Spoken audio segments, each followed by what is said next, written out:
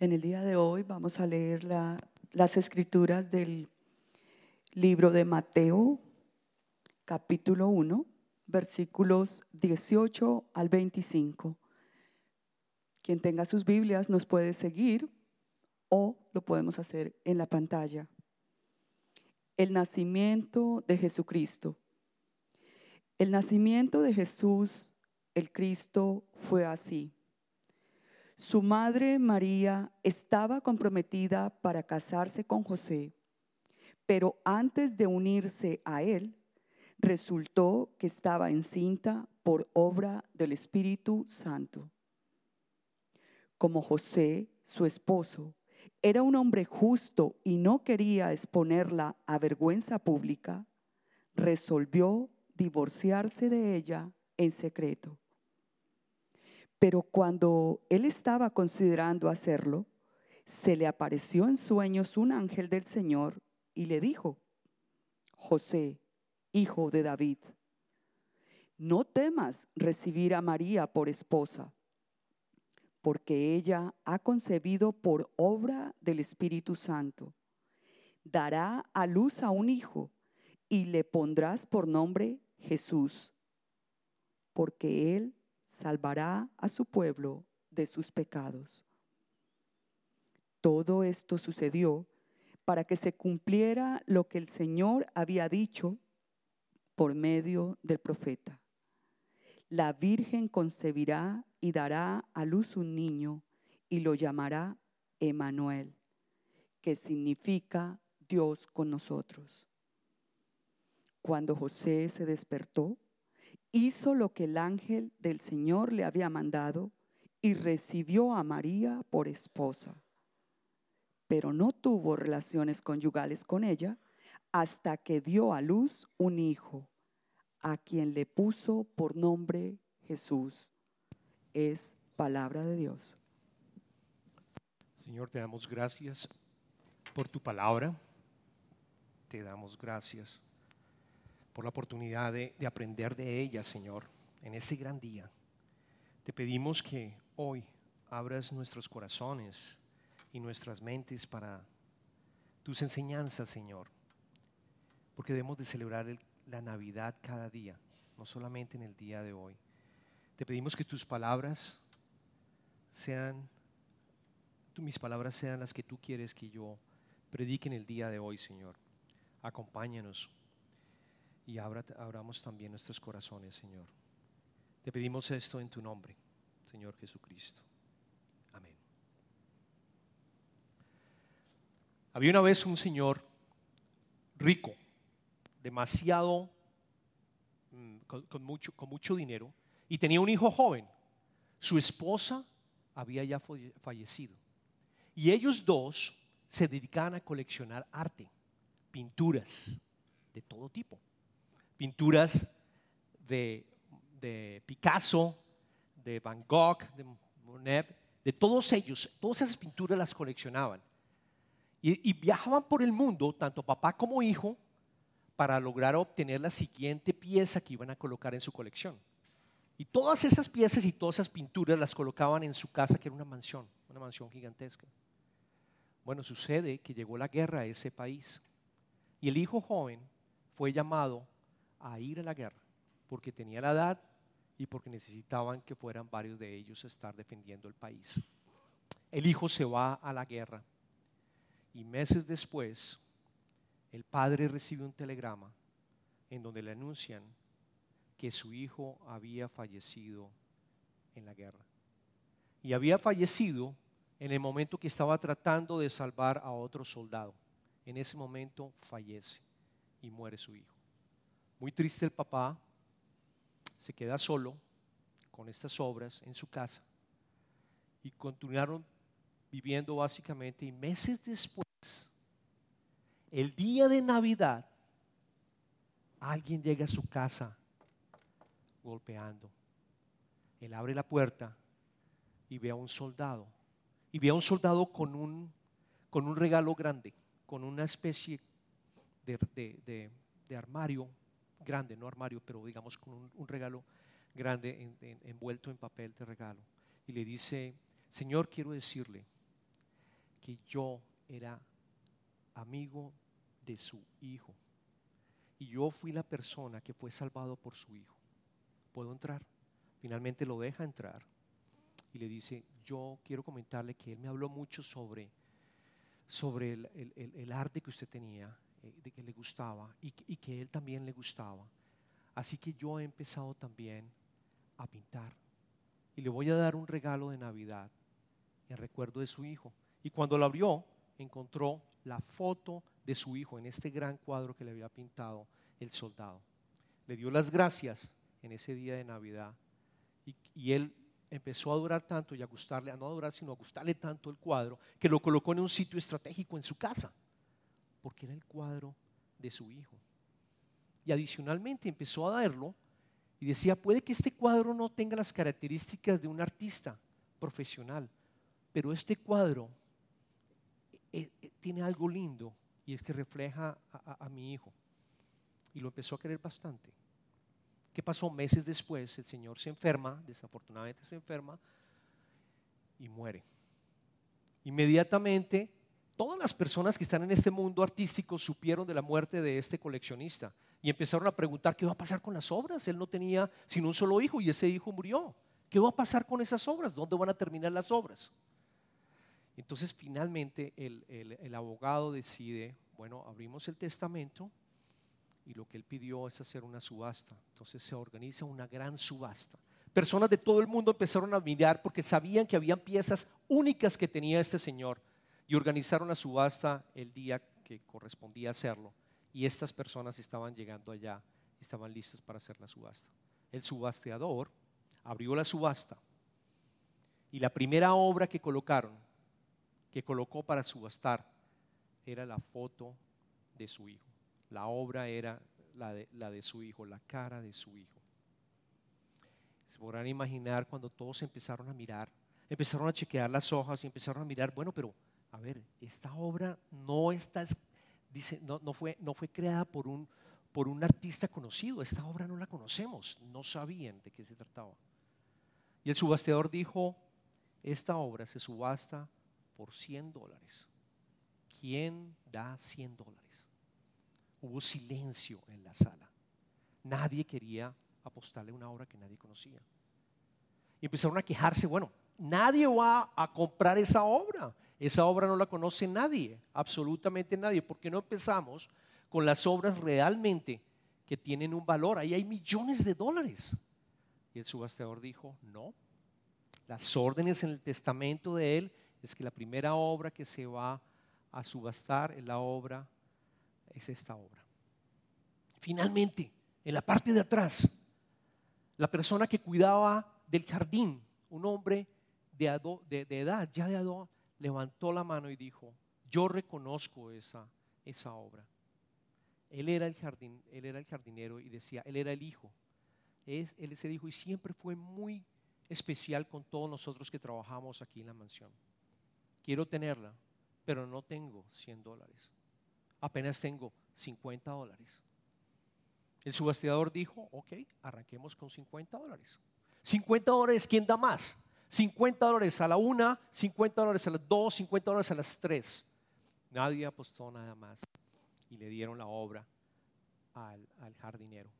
La gente empezó a aplaudir, dijeron, ya empezamos, ya vamos a empezar con la subasta, qué bien, ahora sí empieza la subasta. Y el subastador tomó el libro y cerró y dijo, señoras y señores, la subasta se ha terminado. Cada uno puede regresar a su casa, a su país, se ha acabado la subasta.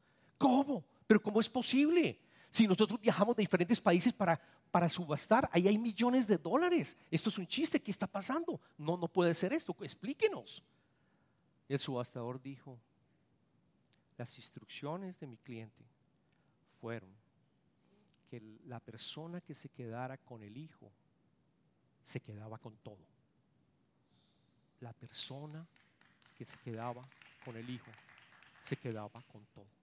Y esta historia nos recuerda Jesucristo, la Navidad. Por eso me gusta, porque realmente nos recuerda que aquellos que tengamos a Jesucristo, hermanos, tenemos todo, absolutamente todo. Amén. Tenemos absolutamente todo. Vamos a recordar la historia del nacimiento de Jesucristo, pero vamos a tomar la perspectiva de José. Normalmente uno lee o Lucas, o el Evangelio de Lucas o el Evangelio de Mateo. El Evangelio de Lucas tiene la perspectiva de María, el Evangelio de Mateo tiene la perspectiva de José, que es bien interesante, que fueron los versos que empezamos, que leímos ahora hace un momento. Y lo primero que sabemos, lo primero que aprendemos allí, es que José y María estaban comprometidos. Estar comprometidos en esa época, hermanos, era un tema bien, pero bien serio. No como el de hoy en día, no. ¿Por qué? Porque para comprometerse tomaba un periodo de cerca de un año entre las dos personas. Las dos familias tenían que conocerse, las dos familias tenían que llegar a un acuerdo. La familia del novio pagaba una dote por la novia y tenían que vivir separados. No había forma de que vivieran juntos, era prohibido por la ley. Por lo tanto, la novia iba a vivir en su casa y el novio en su casa. Pero era tan formal que ya se podían llamar esposo y esposa. Por eso lo leímos ahí cuando dijo José, el esposo. Y más adelante en los versos leímos María, la esposa. Ya son considerados esposo y esposa. Ya se hizo un acuerdo totalmente sólido, es sagrado. El novio o el esposo se va durante un año para empezar a construir la casa o encontrar el sitio donde va a vivir con su esposa. Y las escrituras nos dicen que ya estaba a punto de tomarla a ella como esposa. Significaba que ya había pasado más o menos el año. Ya cuando está listo para regresar a tomarla, es cuando tiene la casa, cuando está en acuerdo para llevar a cabo la ceremonia. Y el novio va y la saca de su casa. Y de esa manera se lleva a cabo la ceremonia y ya pueden vivir juntos. Pues bueno, en las escrituras nos cuentan que básicamente ya ese periodo estaba llegando. Es decir, ya probablemente José tenía lista la casa para llevar a tomar a María y llevarla a vivir con ella. Pero se da cuenta y se entera de que ella estaba embarazada. Mateo, el Evangelio de Mateo, no cuenta la historia, como les comenté al principio, como en Lucas, de la aparición del arcángel Gabriel, que le cuenta a María que va a ser embarazada o va a tener el Espíritu Santo. No, eso no lo cuenta, eso no lo menciona. Luego José, imagínense a José. No sabemos en el escrito qué pasó. Posiblemente alguien le contó, posiblemente hubo algún tipo de comentario que notaron algo en María, está embarazada, y le contaron a José, está embarazada. O probablemente vio algo en María, que probablemente se estaba mareando o algo por el estilo, aunque parece que los historiadores, los comentaristas dicen que en esa época durante un año no se veían juntos, no se veían, trataban de evitarse verse precisamente para evitar que hubieran tentaciones de cierta manera que fueran a tener relaciones sexuales. Entonces, de alguna forma, no sabemos cómo, José se entera que María estaba embarazada. Imagínense la tristeza, la frustración de él. ¿Cómo es posible? ¿Cómo es posible? He estado un año. Yo amo a María. ¿Cómo es posible que ella haga esto? Si ella también era una mujer de Dios, igual que él. En su mente había una frustración muy fuerte por lo que había ocurrido. No sé, hermanos, ¿cuál sería la respuesta de ustedes en unas circunstancias de estas? Están a punto de casarse y se enteran los hombres de que su novia, futura esposa, está embarazada y ese bebé no es suyo. Aprendemos por las escrituras que José empieza a pensar, bueno, ¿qué hago? ¿Qué hago en esta situación? Yo soy un hombre de ley. Él descubre y concluye que tiene dos opciones para manejar la situación. La primera, probablemente decirle y acusar a María delante de todos diciendo, ella está embarazada, ese hijo que tiene no es mi hijo. Esa pudiera ser una. La segunda, divorciarse. Y divorciarse porque, de nuevo les recuerdo, era esposo y esposa. Esa era la segunda opción. Y ustedes me dirán, ¿lo podía hacer en la ley? Vamos a leer que sí lo podía hacer. En el primer caso vamos a leer qué hubiera pasado, las consecuencias, si por ejemplo José le hubiera dicho, hubiera sido sincero y hubiera anunciado que María estaba embarazada. Vamos a leer el libro de Deuteronomio capítulo 22, versículo 23 y 24. Dice, si en una ciudad se encuentra casualmente un hombre con una joven virgen, ya comprometida para casarse, y se acuesta con ella, llevarán a ambos a la puerta de la ciudad y los apedrearán hasta matarlos. A la joven, por no gritar pidiendo ayuda a los de la ciudad, y al hombre, por deshonrar a la prometida de su prójimo. Así extirparás el mal que haya en medio de ti. Esas eran las consecuencias si José decía a todos que María estaba embarazada y que no era el bebé de él. María probablemente iba a ser apedreada, iba a ser humillada. Pero observemos qué hubiera pasado si toma la segunda opción, que es la del divorcio.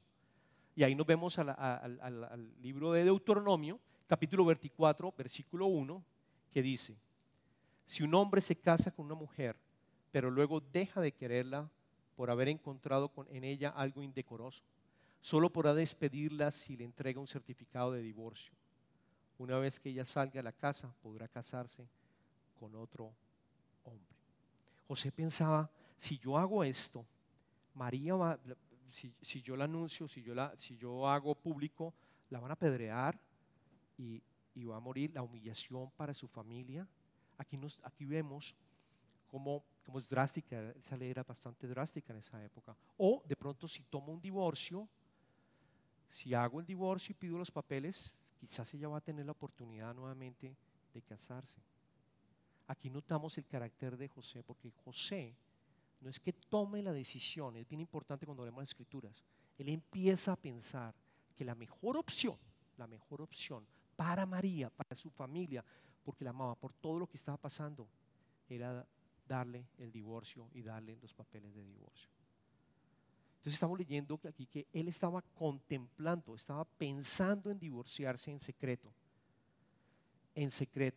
Y quizás lo que también quería, al hacerlo en secreto, es que no tuviera que llevar a la corte, no tuviera que pedir el tema de la dote, no tuviera que pedir algún tipo de compensación. No quería que María tuviera absolutamente nada de humillación. Por eso estaba pensando, el divorcio es el camino y lo voy a hacer en secreto, y es la mejor forma y la forma en que yo pueda salir, digamos, y no afectarla a ella tanto. Y ocurrió, vamos a leer qué pasa. Tiene él dos opciones, pero Dios tiene un tercer plan. Dios tiene un tercer plan para José. Y ocurre en un sueño. Volvamos a leer. Evangelio de Mateo capítulo 1, versículo 20 y 21. Estos versículos los leímos. Pero cuando él estaba considerando, él se refiere a José, considerando hacerlo, es decir, el divorcio, se le apareció en sueños un ángel del Señor y le dijo, José, hijo de David, no temas recibir a María por esposa, porque ella ha concebido por obra del Espíritu Santo. Darás a luz a un hijo y le pondrás por nombre Jesús, porque él salvará a su pueblo de sus pecados. El sueño era claro y específico. Noten que el ángel lo llama José, hijo de David, porque José venía del linaje de David. Era bien claro y José acepta la invitación del ángel, acepta la invitación de Dios sin saber incluso qué iba a pasar después. Recuerden que ya María estaba embarazada, es decir, que ya se estaba hablando probablemente en el pueblo, y él decide continuar con el plan de Dios y es fiel. ¿Cuántos de nosotros, hermanos? Porque yo creo, y cuando estaba estudiando y orando, uno de los mensajes que también quiero traerles es que aprendamos de José.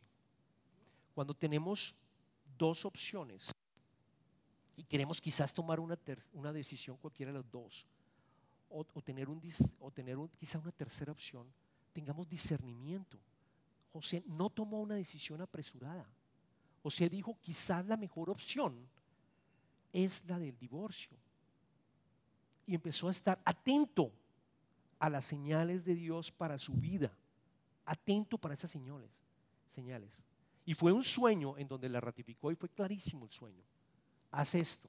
Y él fue fiel y tomó la decisión de hacerlo, a pesar de no saber qué va a pasar en el futuro. ¿Cuántas veces, hermanos, yo los invito a que siempre que vamos a tomar una decisión, oremos? Oremos porque quizás la voluntad de Dios está allí.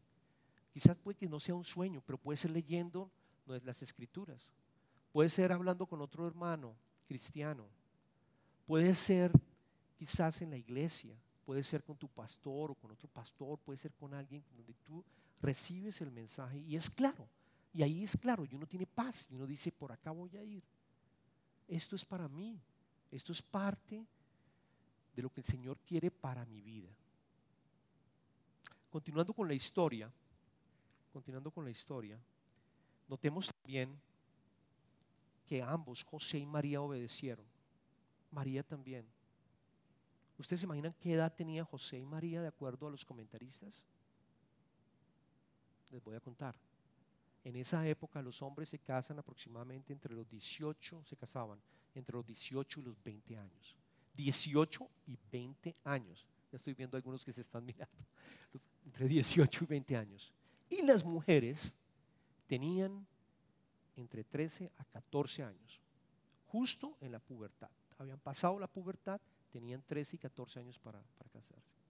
Y ambos, María y José, aceptaron la voluntad de Dios para traer a este mundo a nuestro Redentor y a nuestra Rey. En esa edad, la fe que tenían ellos, no, imagínense, a veces dudamos de nuestra fe, pensemos en lo que ellos, en esta fe que ellos tenían, siendo tan jóvenes para tomar esta decisión y decir, voy adelante con el plan de Dios. Es otro de los mensajes que también quería comentarles. Vayamos a leer el Evangelio de Mateo, capítulo 1, versículo 22 y 23. Todo esto sucedió para que se cumpliera lo que el Señor había dicho por medio del profeta. La Virgen concebirá y dará a luz un hijo y lo llamará Emmanuel, que significa Dios con nosotros. Aquí el profeta que se está refiriendo Mateo es el profeta Isaías, que es una de las profecías que encontramos acerca del nacimiento de Jesucristo. Y dice que van a ser de una virgen. ¿Por qué tenía que ser virgen? Tenía que ser virgen, hermanos, porque no podía tener el pecado original. Jesús debería haber nacido sin que hubiera una intervención del hombre. Tenía que nacer de una mujer de tal manera que él era completamente divino y completamente humano, pero no tenía el pecado original de Adán. Y por ese motivo, a través de su sangre y de su sacrificio, pudimos tener salvación y restaurar nuestra comunicación con Él. Cuando estamos hablando de las profecías de Jesucristo y del Mesías, en el Antiguo Testamento, hermanos, hay aproximadamente más de 108 profecías. La profecía de Isaías se llevó a cabo hace 680 años, 680 años antes del nacimiento de Jesucristo. 108 profecías se cumplieron con el nacimiento de Jesucristo. Cuando estaba estudiando este pasaje, estuve conociendo acerca de un libro que escribió un matemático. ¿Quiénes son matemáticos acá? O que les gusta las matemáticas y que les gusta la probabilidad. Okay. Hay un matemático que se llama Peter Stoner. Él escribió un libro que se llama Science Speaks. La ciencia habla. Él lo escribió en el año 1958. Y básicamente él se colocó a estudiar estas 108 profecías para entender cuál sería la probabilidad de que una persona humana pudiera llegar a hacer el cumplimiento de las profecías. Entonces el ejercicio arrancó solamente él arrancó primero tomando 8 de esas profecías mesiánicas del Antiguo Testamento. Y llegó a la conclusión que la probabilidad de que otra persona, otro ser humano, pudiera completar esas 8 profecías acerca de Jesucristo era básicamente 100 billones o 10 a la potencia 17. Significa un 1 con 17 cero al otro lado. Casi prácticamente cero. Prácticamente cero para que este acontecimiento volviera a haber ocurrido. Y después hizo otro ejercicio. Llegó y sumó y dijo, ok, anotemos otras de las profecías, él las enumera y miremos la probabilidad para 48. Digamos, subámosla a 48. Hermanos, la probabilidad para cumplirse 48 de las 108 profecías es 10 a la potencia 157. No me cabe la pantalla para poder escribir los ceros. No me cabe la pantalla. no pude hacer de aquí para allá para haber cumplido los ceros. Prácticamente cero la probabilidad. Y estamos hablando de más de 1.000 años atrás del nacimiento de Jesucristo. ¿Quién es para ti Jesucristo? Yo los invito a que pensemos en estas dos preguntas.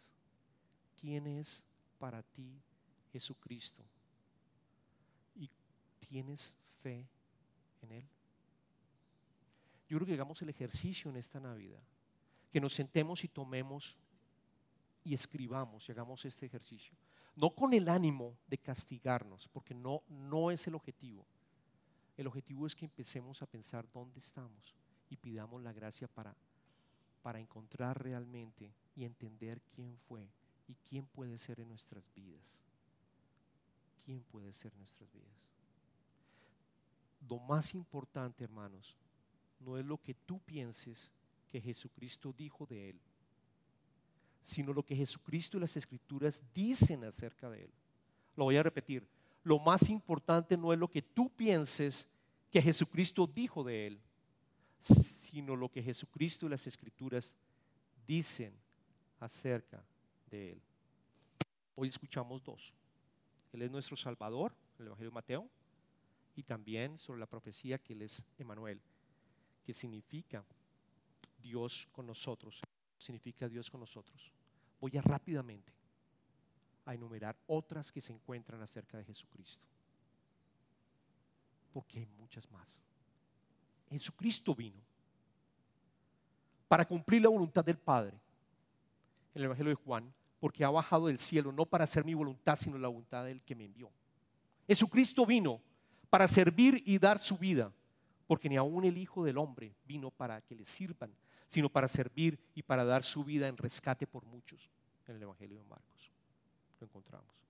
Jesucristo vino para establecer el reino de Dios, al cual tenemos acceso absolutamente todos, desde el momento que aceptamos a Jesucristo. Nuestra ciudadanía cambia y somos ciudadanos del cielo ya. Puedes gozar del cielo aquí en la tierra. En Mateo, el Evangelio de Mateo dice: desde entonces comenzó Jesús a predicar: arrepiéntanse porque el reino de los cielos está cerca. Jesucristo vino para darnos vida eterna, hermanos. Ya podemos vivir espiritualmente, no morimos, podemos vivir espiritualmente. Qué alegría tener ese gran regalo que es Él. El Evangelio de Juan dice: yo soy el pan vivo que bajó del cielo. Si alguno come de este pan, vivirá para siempre. En este pan es mi carne que daré para que el mundo viva. Jesucristo vino para dar testimonio de la verdad. Hoy que vivimos basados en nuestras ideas, hoy que el mundo nos ataca con diferentes ideas, hermanos, Él vino para darnos la verdad. Cuando estaba con Pilato, lo interrogaron. Así que eres rey, le dijo Pilato. ¿Eres tú quien dice que soy rey?, contesta Jesucristo. Yo para esto nací, para esto vine al mundo, para dar testimonio de la verdad. Todo el que está de parte de la verdad escucha mi voz. Eso está en el Evangelio de Juan. Para destruir las obras del pecado, del diablo. Para que en el Evangelio primero de Juan dice: el que practica el pecado es del diablo, porque el diablo ha estado pecando desde el principio. El Hijo de Dios fue enviado precisamente para destruir las obras del diablo y del pecado. Nos libera del pecado, de las cadenas del pecado.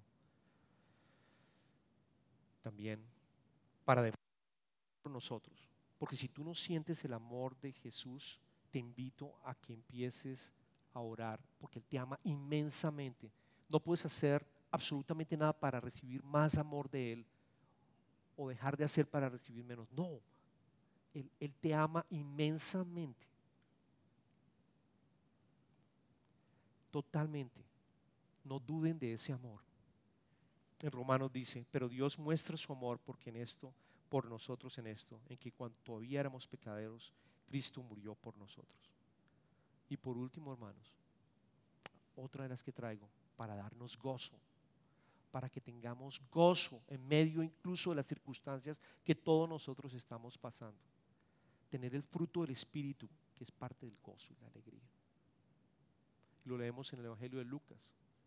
Pero el ángel les dijo cuando nació Jesucristo: no tengan miedo a los pastores, Miren lo que les traigo, buenas noticias que serán motivo de mucha alegría para todo el pueblo. Oremos, hermanos.